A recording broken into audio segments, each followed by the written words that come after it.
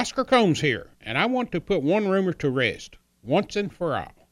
The story is that Rafferty's goes all out for sports fans. And let me tell you, it's absolutely true. Confirmed. And fans love Rafferty's right back because the food is so terrific. Serve fresh, serve fast, serve friendly, lunch or dinner. Rafferty's menu is jam-packed with all your favorites. Steaks, prime rib, chicken, ribs, delicious dishes in generous sizes that really satisfy the appetite. So come hang with the sports crowd at Rafferty's. It's the tastiest place in town.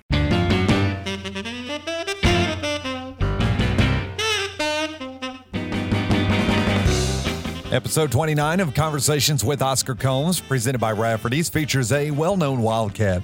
Today, the Big Blue Nation knows Mike Pratt from the Big Blue Sports Network, but now it's time to get to know Mike Pratt as a member of Coach Rupp's Kentucky Wildcats.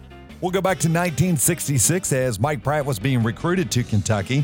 Mike takes us through his playing days at UK, and he'll give us some insight on some of the relationships that Coach Rupp formed during his tenure at Kentucky, including one legendary college football coach. There's some good stories in here about Coach Rupp, and Mike's going to share those with you, and you're going to hear about some of the greats that Mike played with, including Dan Issel and Mike Casey, and you're also going to hear about some of the greats Mike played against, including Pistol Pete Maravich. After Mike played at UK, he went on to play for the other Kentucky team, the Kentucky Colonels, and he'll tell us about that experience as well. Mike Pratt has seen quite a bit of basketball in his days as a college player, a former ABA player, a former coach, and as a radio commentator. When asked about Mike Pratt, Coach Rupp said, "This Pratt kid is the strongest kid I've ever seen play basketball." And as you're going to find out, Pratt has some pretty strong stories. I'm Bo Robinson, and this is episode 29, part 1 of Conversations with Oscar Combs, presented by Rafferty's, and his guest, Mike Pratt. Let's cut to the chase, the part of your career that most Kentucky fans remember and know about, and that was the 68, 69, 70 era, the last great era of Adolph Rupp. The next year after you left here, I think they only had a 500 season, and then the next year was his last year. But 68, 69, 70, you and Dan Issel and Mike Casey and all those guys came in just as the Runts were leaving. In fact, you were being recruited while they were making their run. Tell us what it was like during your recruitment that junior and senior year, and they were going for the title in 66.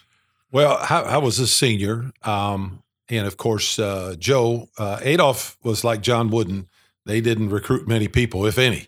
You had to come to them. They were at the top of their game, and Joe Hall was the guy who recruited me. Actually, Neil Reed made the first contact with me. Neil was an assistant before Joe. He was up to see a fellow by the name of Bill Hoskett, who went to Ohio State.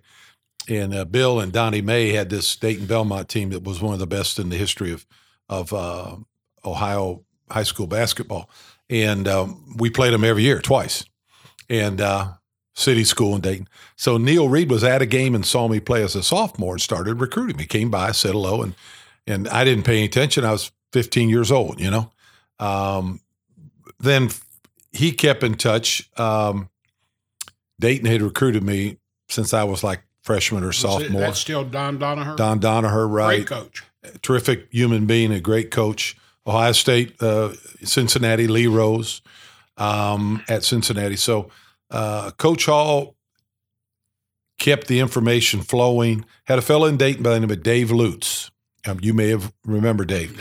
Dave, big UK guy, would always come to the games and bring people with him. And we came down and watched UK play, the Runts play one time at the end of the year. My dad and Dave drove my dad and my brother and I down to watch the Runts play. They were a big deal. I mean, they back in the day, there wasn't the media there is now. The Runts were a big deal. Coach Rupp called me a couple times. He never saw me play, but I don't think he ever saw Dan play, if I remember right. Of course, saw Casey because he was right here. So it was quite a thing, to have Adolph Rupp call you, Joe Hall in attendance at your game, in the Runts running 25 straight games, And back then it was a big deal. Dayton was a big name school back then. University of Dayton was. And UK was big in the greater Dayton area. A lot of people from Kentucky had moved up to work in the factories in Dayton.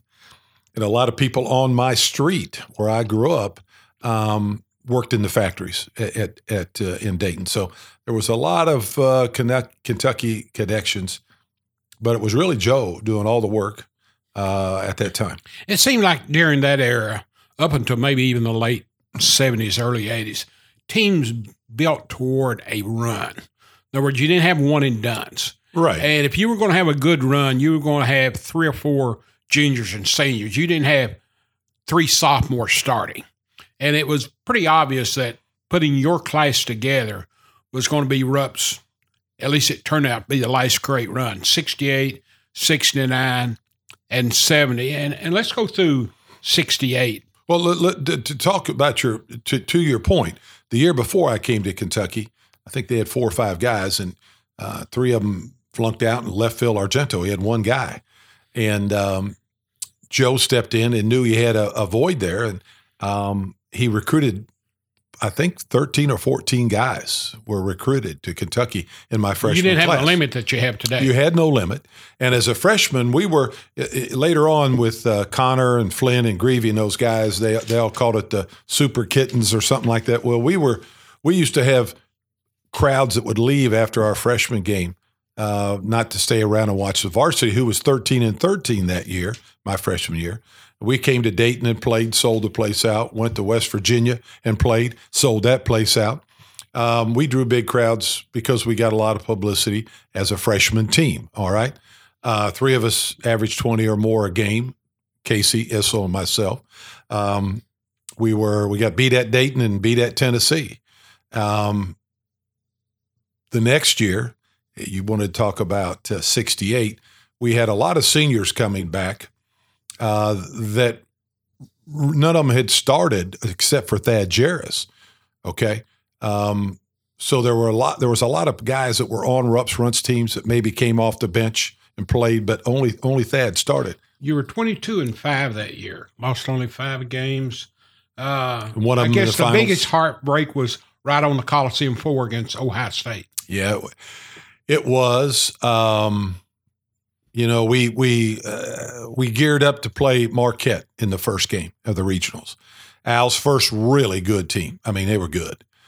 It set Al off at Marquette. Al McGuire. Is that when the friction between he and Adolph started? Well, really, there's some good stories, and Al was really good to me later on in my life in coaching, and I sat with him many times, and he and I spent time together. I did TV, and he hosted a 7-Up Classic in Arizona, and I worked the game, and Al and I went to dinner with some other people. But I've flown on, I've run into him, and we'll talk. And he always told me, that, hey, all that stuff I did to Adolph before those games, he said, it was all because, as Al used the words, he paved my driveway. He's the guy that paved my driveway. So same kind of admiration that maybe Ray Mears had? Maybe, yeah. I think there was more bitterness with Coach Mears and Coach Rupp. I think Al was just tweaking him. I think Al was just trying to get his brand going, as we say now. And but he respected Adolph and what he had done. And he was a basketball guy, contrary to, New York guy, he's a basketball guy, and he respected that. So they roll in, and we played them, and we knew how good they were. And Ohio State played East Tennessee State in the other game. East Tennessee State was really good that year. And Ohio State struggled, I think it was OT game maybe, to beat East Tennessee. But we wore Marquette out, won by 20, I think, 18 or 20. And we may have relaxed a little bit thinking we played, because if you go back, Ohio State had to win a play-in game that year. Correct. To get to the regional. We had already beaten Michigan earlier in the year, who was in contention in the Big Ten. They may have even played Michigan in that playoff game. I'm not sure. But Rudy Tomjanovich played for Michigan, and Ohio State was a team that probably matched up really well. They were bigger than us, played a lot of zone. When we beat Marquette, I think we kind of went, okay, let's go to L.A. now. We beat because they came in. Al made a big fuss, and said that the great line he said, you can't use that Adolph F. Rupp ball in the tournament. And Coach Rupp, I guess, looked at him and said, well, son, why don't we play with your ball? Al didn't have a ball. Only 2 people in the country had a ball, John Wooden and Adolph, I believe. Yeah. And Adolph said, why don't we use your ball, Al? So I've got one of those balls. I've got to go back and see. I've got an original regional basketball stamp and everything.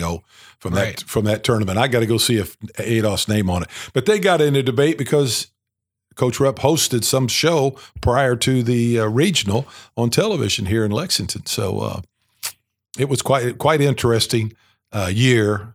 We weren't in the top 20 or 25 preseason. We were not in it. Had one starter back, Thad Jarris, and had a lot of guys that hadn't played, and then the freshman class who became sophomores. So we kind of came out of nowhere and had our ups and downs. Lost 4 regular season and 1 in the tournament, I believe. Mm-hmm. Lost to North Carolina in Greensboro. Yep.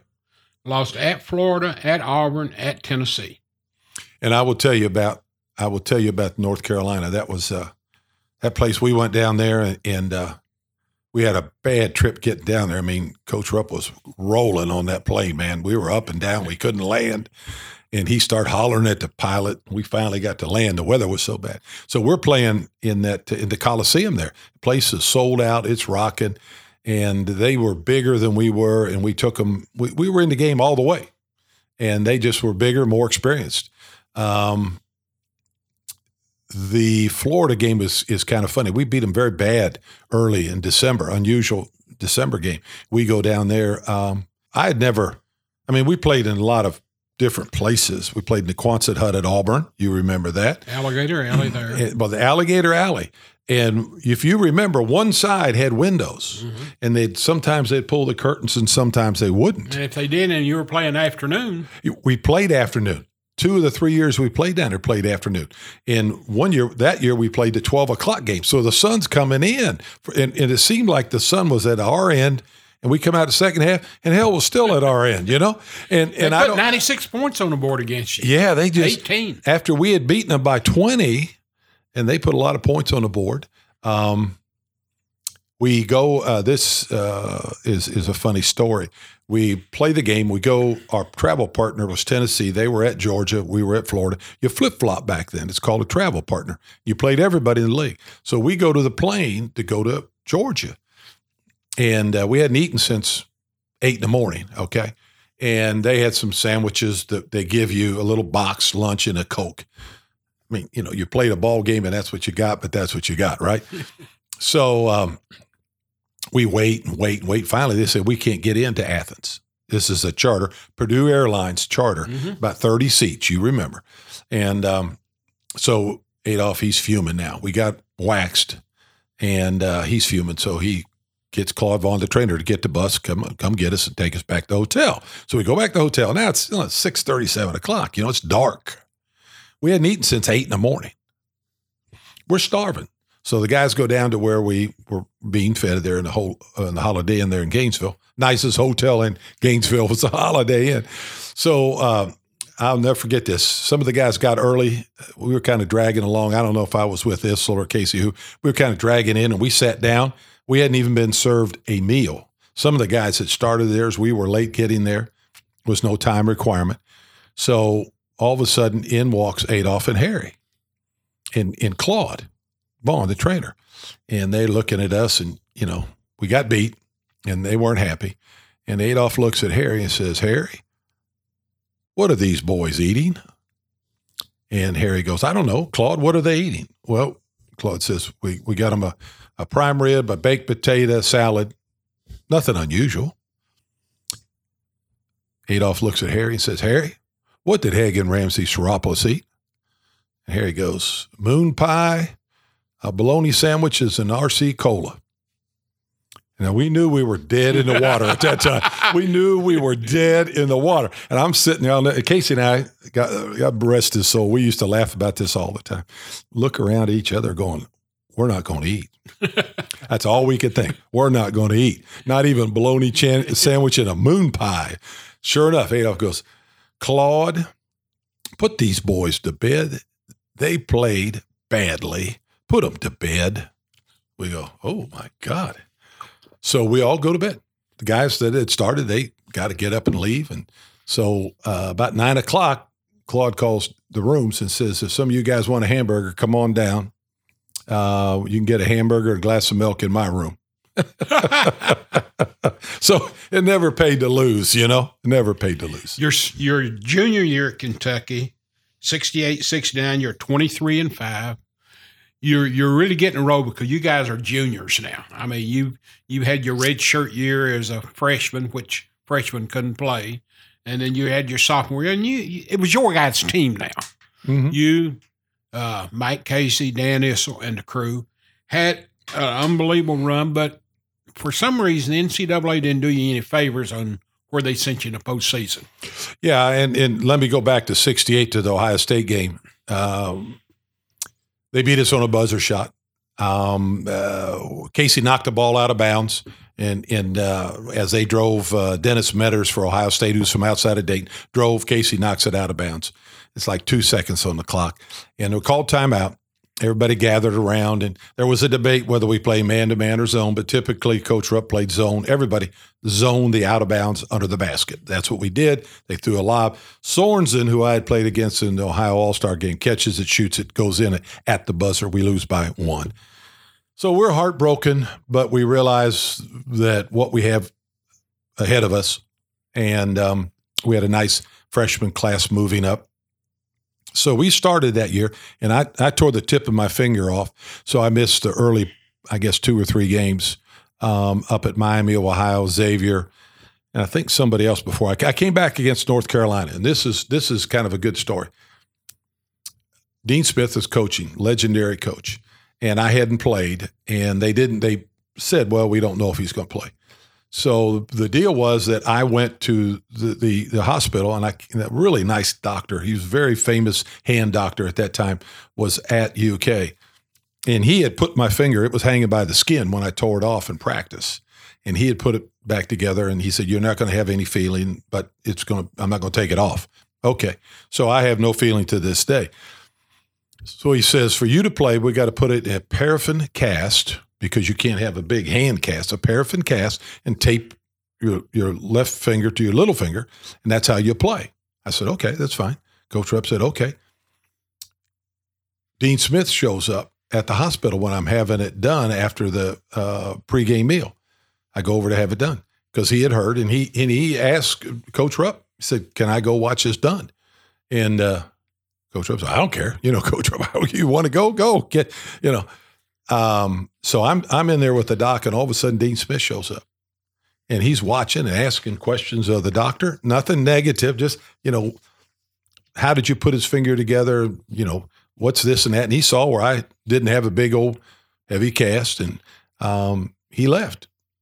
And that was the first game my junior year, and they beat us there. And I got to think that if I had been playing, we would have beaten them. It was a close game. They had another team that went to the Final Four, very good. But that kind of jump-started our junior year, and we moved on and had a pretty good year. Matter of fact, I think that team beats Marquette. You're referring to where we played. We were sent to Madison, Wisconsin, which was, in that time, one of the hot spots for activism against Vietnam in this country. And, of course, we were all white, and Marquette was black and white. They made a big deal of that. We played up there in Wisconsin's old raggedy place. That's where we played the NCAA. And they beat us down the stretch, upset us. We were the favorite team. They upset us. And the whole situation was pretty awkward in that. And I asked Al about this later on, and I asked George Thompson about this, who I had played against in the pros, and we became friends. And I said, Tip, his nickname. I said, Tip, one time, why were you guys, you were calling us honkies and crackers and all this kind of stuff? And, I said, Tip, did you understand that there was only probably one Kentucky guy, maybe two? Everybody else was from the Midwest. And we laughed about it. I mean, just kind of jokingly. He said Al didn't care. Al was trying to motivate us to, saying, hey, it's the white guys against the black guys. And we got a kick out of that later on when we were in the regional tournament in Minneapolis when Bogans got hurt his ankle. George and I were together a couple times, and we would laugh and joke about that. And I talked to Al about it, and Al said, hey, I'm just trying to motivate my guys. He said, you know what, that's part of the deal. And it was a very awkward place for our team. And I think if you remember right, Coach Rupp had the what was it, diabetic reaction. He put his foot up, and he had to put his foot up. Elevate his foot up. Even during the games, and, of course, at practice. During that year, in January, Harry goes to become AD. And Joe's on the road recruiting again all the time. We were kind of left with Coach Rupp with the bad wheel and the managers.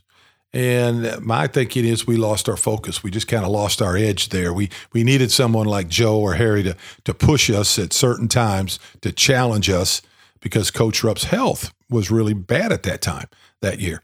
And I think we lost our edge about the middle of – won the SEC. We still had a really good team.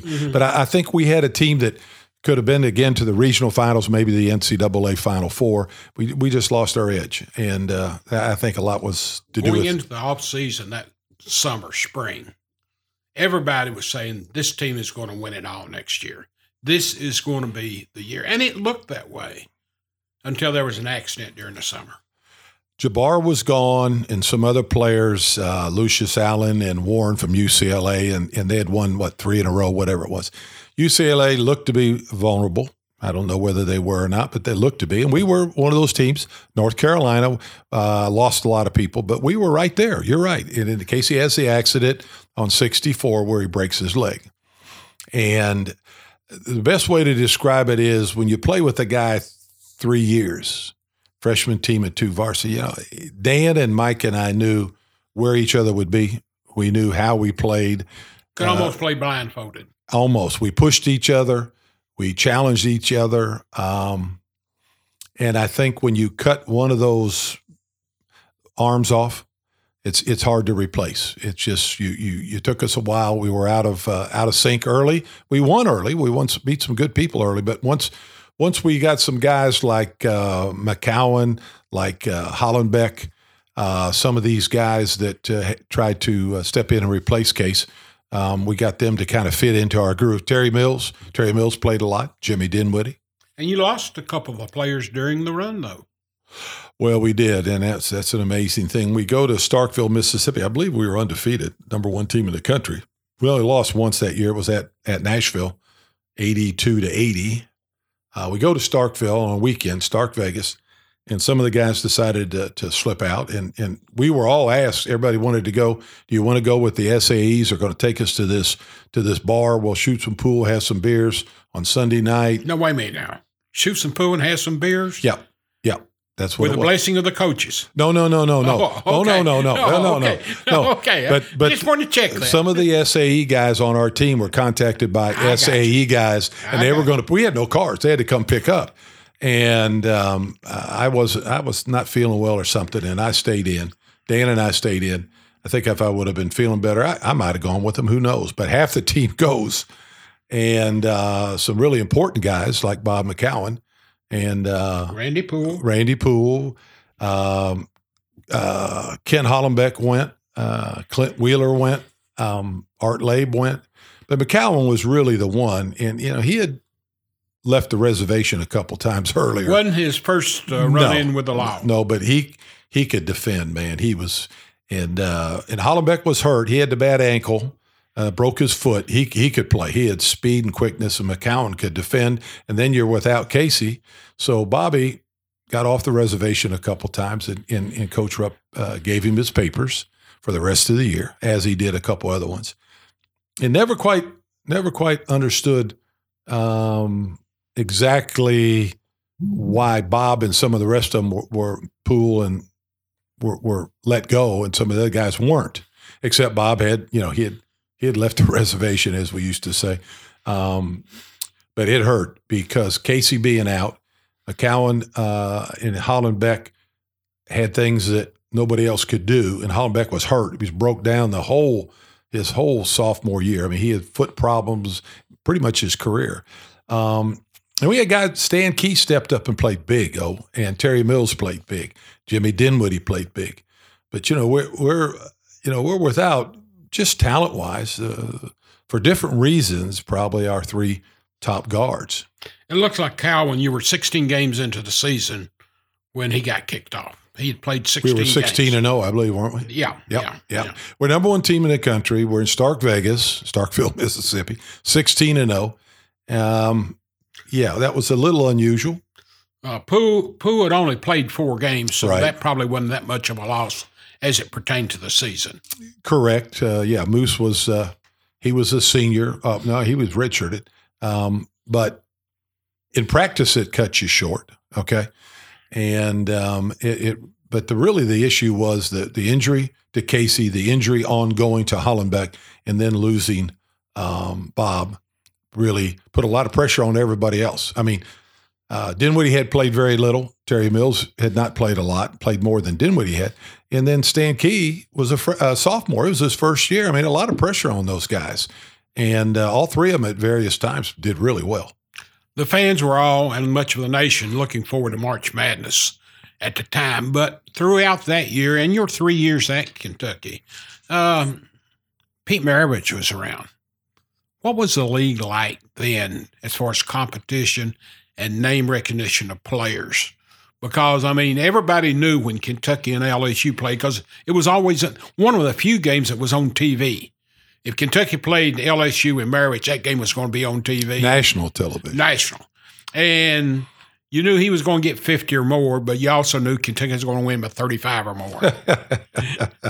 The league was really good then, much better than it's been for that. I mean, much better. Quite a few pros, and I can go down some of those guys on various teams besides Kentucky, than it has been for a while. Tennessee had Bobby Croft. They had Billy Justice, Tom Borwinkle. All those guys played in the pros someplace along the line. Vandy had Tommy Hagan from Louisville, played in the ABA. Bo Wynett. They had Bobby Warren played professionally. Perry Wallace, the first African-American player in the SEC, was a terrific 6'4" player. At Georgia, you have Bob Leanhart, 6'10", played in the pros. At Auburn, you had John Mengelt, who played in the pros. At Florida, you had Neil Walk and Andy Owens. Both of them played in the pros at some time or the other. Walk was the number one pick ahead of Jabbar. People think, obviously. And basically, at the time you played, or at least up until, about the time you got here, there wasn't many African-Americans in the league. Very first African-American player was Perry Wallace at Vanderbilt, yes.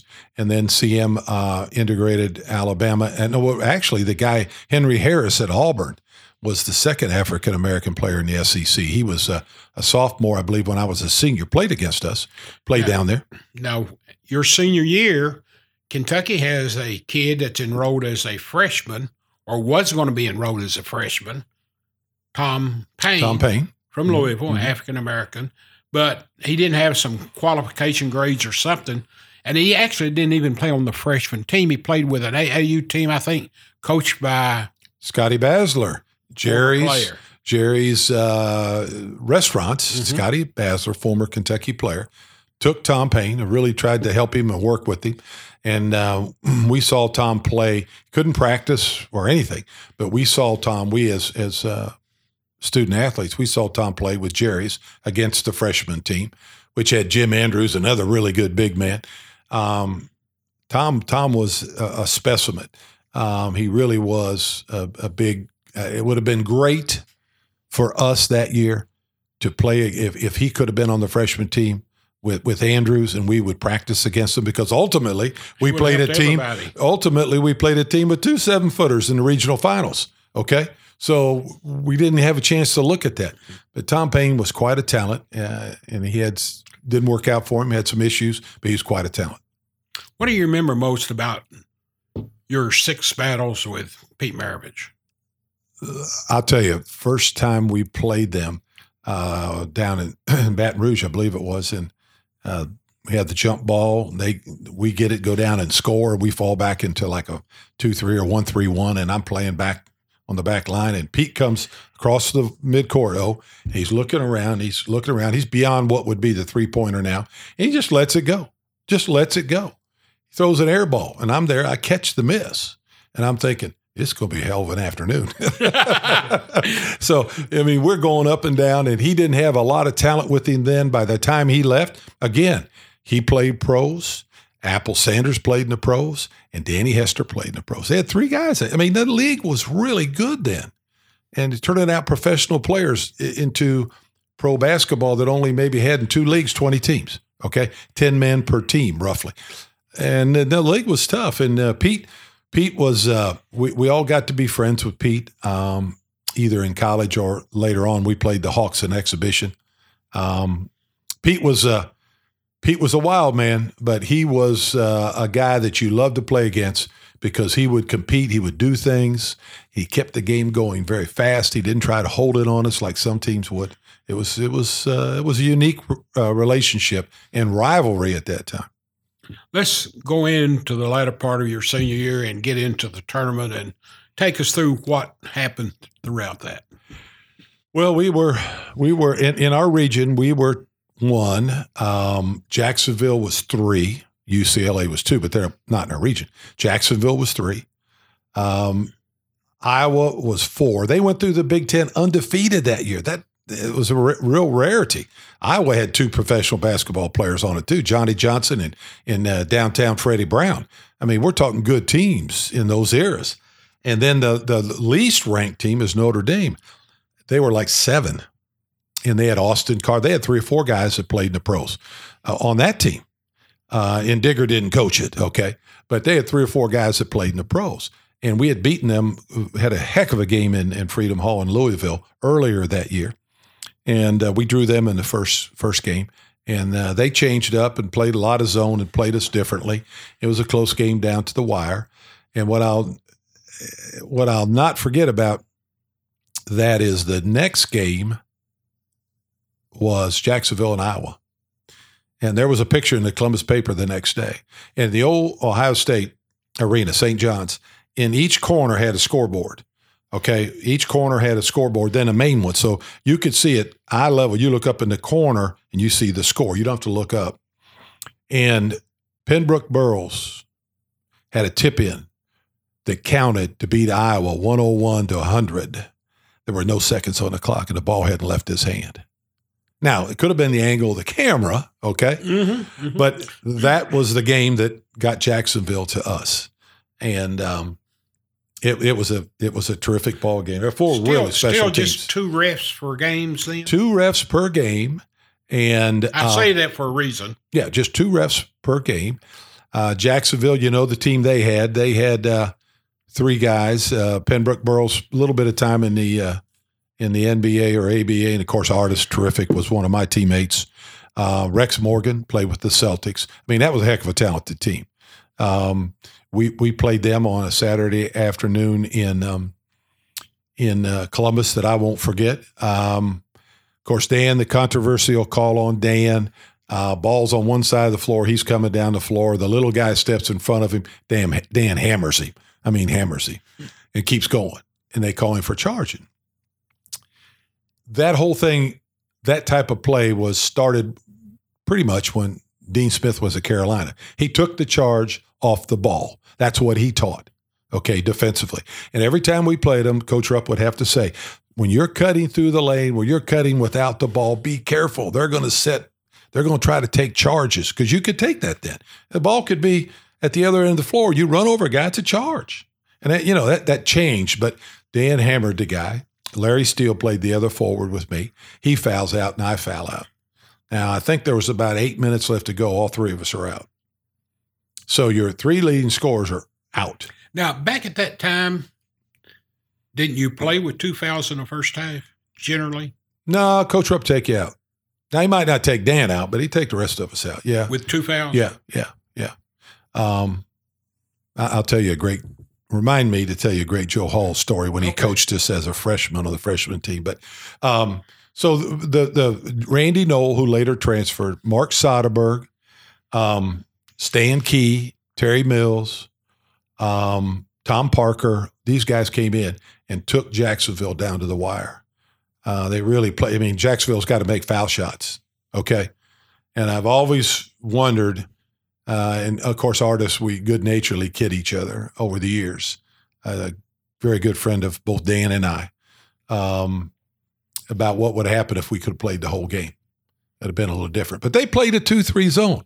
And, 2 7-footers. And another guy was 6'7", Greg Nelson. At the guard, they had Rex Morgan, who's my size, 6'3", and then another guy that was an average size guy. I never saw a team like that in my life. Are you kidding me? 2 7-footers and 6'7"? I mean, at times I had to guard Pembroke Burrows. Sitting there the last 8 minutes, was a game, were they playing well enough where you were thinking, like, Absolutely. we're going to come back? Absolutely. You wouldn't think about, like, I've played my last game? I thought we had a shot. The way those guys were playing, I thought we had a shot. And until the end, when Jacksonville stepped up, made the foul shots. And Hollenbeck was healthy then and really helped too. And Terry Mills, Tom Parker played, and Noel, I mean, they played really well. Knowing Coach Rupp like I do and like you do, or did, he was always sort of an eternal optimist, but at any point in that time, did you sense that he realized this might be his last legitimate shot at number 5?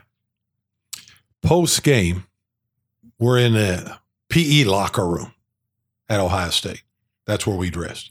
I mean, they didn't care back then. The NCAA didn't care. Place was sold out. Take the money. The guys dressed in the PE, guys dressed in the shower. They didn't care. Okay. There wasn't a home team, so nobody got Ohio State's locker room. We're sitting on benches, just like we had in our locker room, just wooden benches. And I'm at one end of the bench, and things are going on, and I've got a towel over my head, and obviously a little upset, maybe crying, I can't remember. All of a sudden, I hear this voice goes, "Coach, I'm really sorry for you." And I had heard that voice before. I sit there, and Coach Rupp starts talking. Hear the voice again. I take the towel off my head, look over to my left. I'll never forget it. And there's the man with the white short sleeve shirt and the black baseball cap and the O on the front. Got his arm around Coach Rupp, consoling him. Wayne Woodrow Hayes. Wow. Woody Hayes. Woody Hayes. In the locker room, sitting, had his arm around Adolph. I just sat there and looked at it. Of course, Ohio State football was huge. Huge. As big as anybody ever in the country. Exactly. And for an Ohio boy to see him, and I'd been up, they recruited me Ohio State, and I'd been up to football games, and I'm looking over there, it's Woody Hayes. He got his arm around Coach Rupp and consoling him. And no, Coach Rupp never talked. He talked about mastering the offense. He talked about the execution of the offense. And he talked when they had the scouting reports, he talked about doing your job against certain guys. He never talked about, setting records or anything like that. I think at times you could tell maybe he had a little bit more confidence in some people than others, okay? But I can't remember him ever talking about, hey, we got to win this, or I don't think we can win it. It was more of, if you do this, we spend a lot of money. You know how he was. Mm-hmm. We spend a lot of money sending people out to scout these teams. You better damn well do what these guys come back and say, how he was. And that was about it. Before we get into your professional career, let's follow through on Coach Rupp a little bit. You had 2 more years of Coach Rupp here. The next year, the 1 year of Tom Payne playing for him, and then his final year. Well, was there any talk during the time that you were here from either fans or boosters or whoever, but it was time for him to hang it up? You remember well, and I want to get back to tell my Joe story after this. You remember well the controversy about Coach Rupp retiring. So Dan and Louie and I were playing with the Colonels, and we didn't get to see games a lot because we were playing and we were traveling. But I remember that somebody came to us in the media that last year and asked all 3 of us separately what we thought if Coach Rupp should come or go. And after we all 3 answered, we talked about it in the locker room or someplace. We're going like, why would you ask us that? He's our coach. I mean, And I think Coach Hall was a little offended about that. I think he got a little upset because we said it was in the Courier-Journal that we didn't think Coach Rupp should retire. Well, what are we going to say? You know, well, he coached us. It wasn't our decision. Everybody knew they were going to force him out. I mean, you had not to be following the show to know he was gone.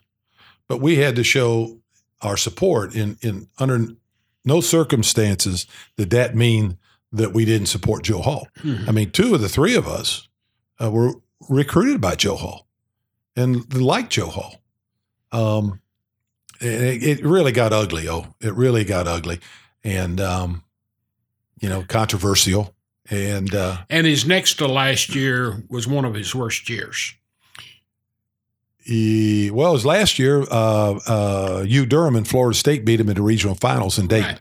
The year before that, they got Western Kentucky pounded them. Yeah, Case came back and played. They pounded them down in Georgia. That was our rookie year in the pros. Yeah, the year after we left. I had a nice ball club, but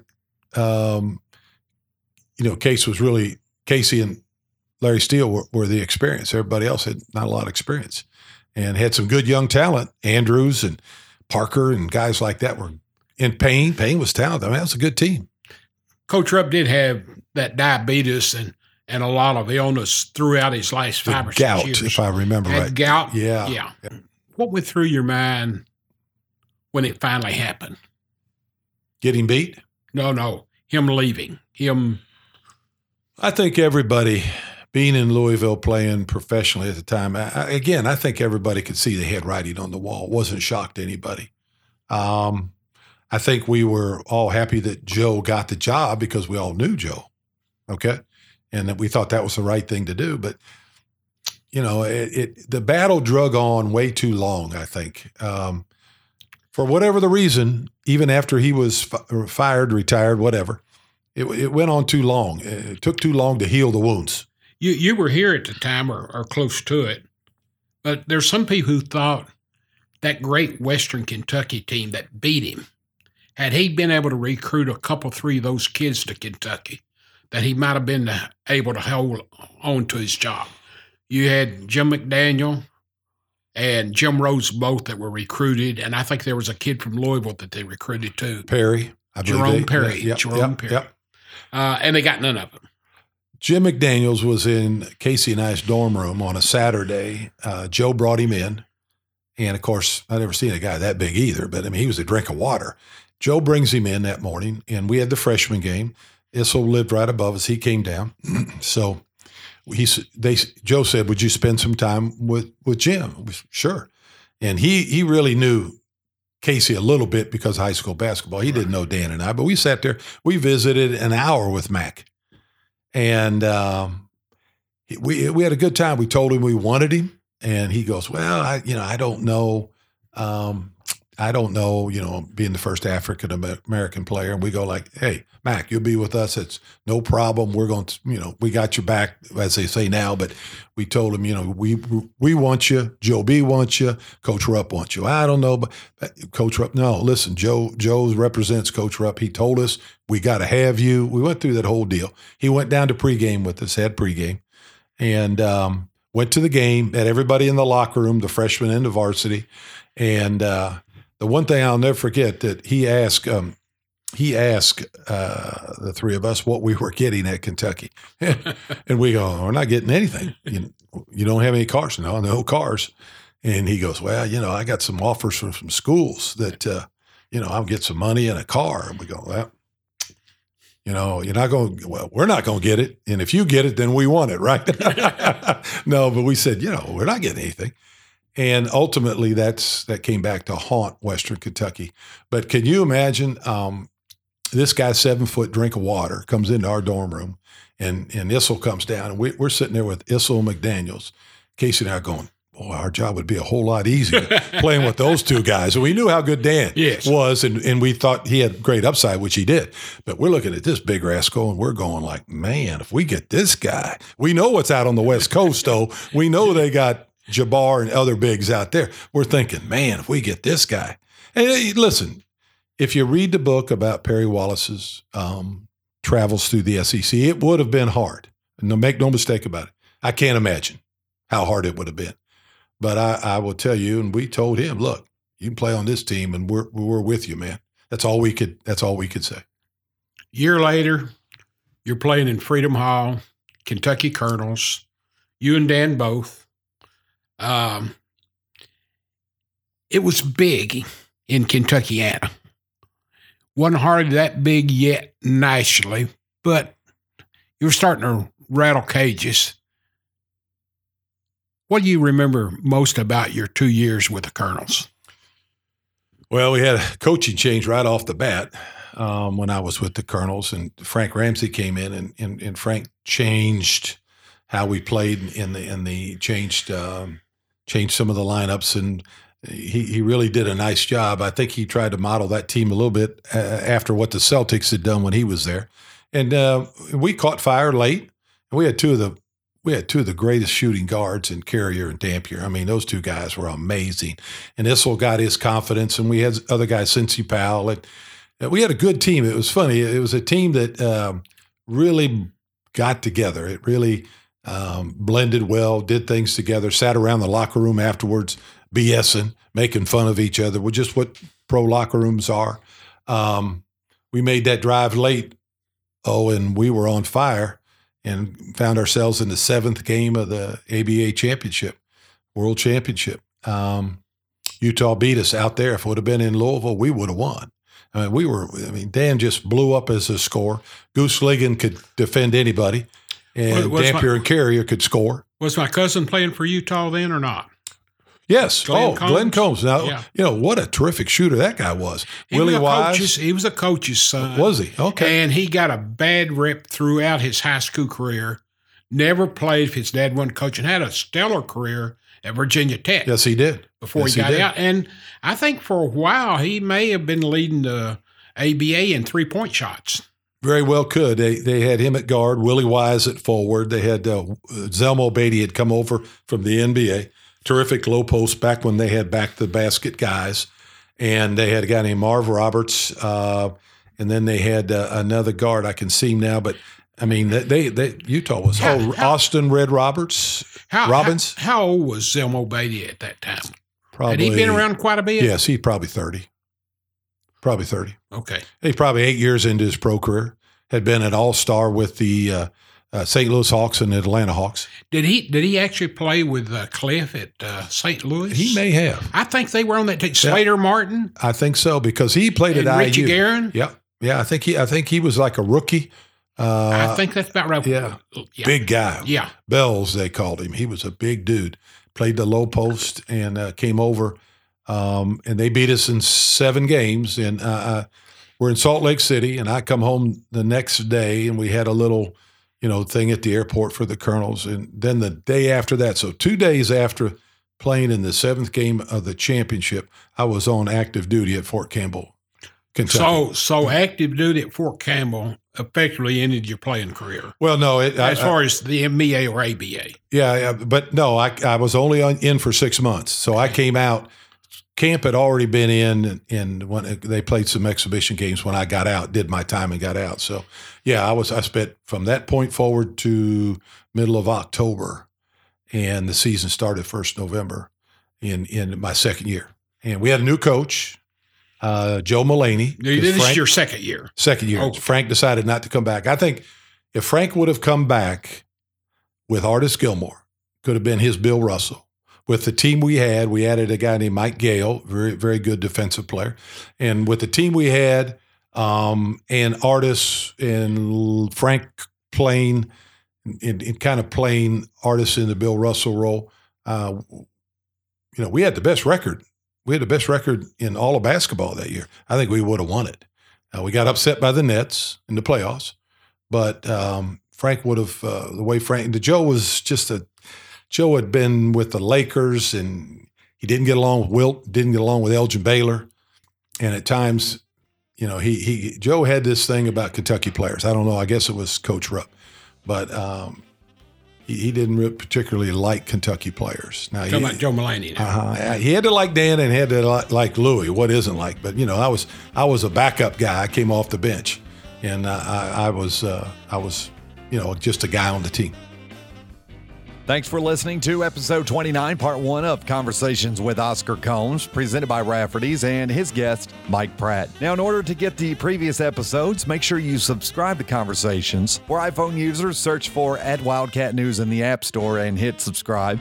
And for Android users, search for @Wildcat News and subscribe in the Google Play Store. That way, you are guaranteed never to miss an episode. And also, too, OscarCombs.com has every episode of Conversations for your listening enjoyment. And for more with Oscar, follow him on Twitter @Wildcat News. I'm Bo Robinson, thanking you for listening to the latest episode of Conversations with Oscar Combs, presented by Rafferty's. And as always, go Big Blue.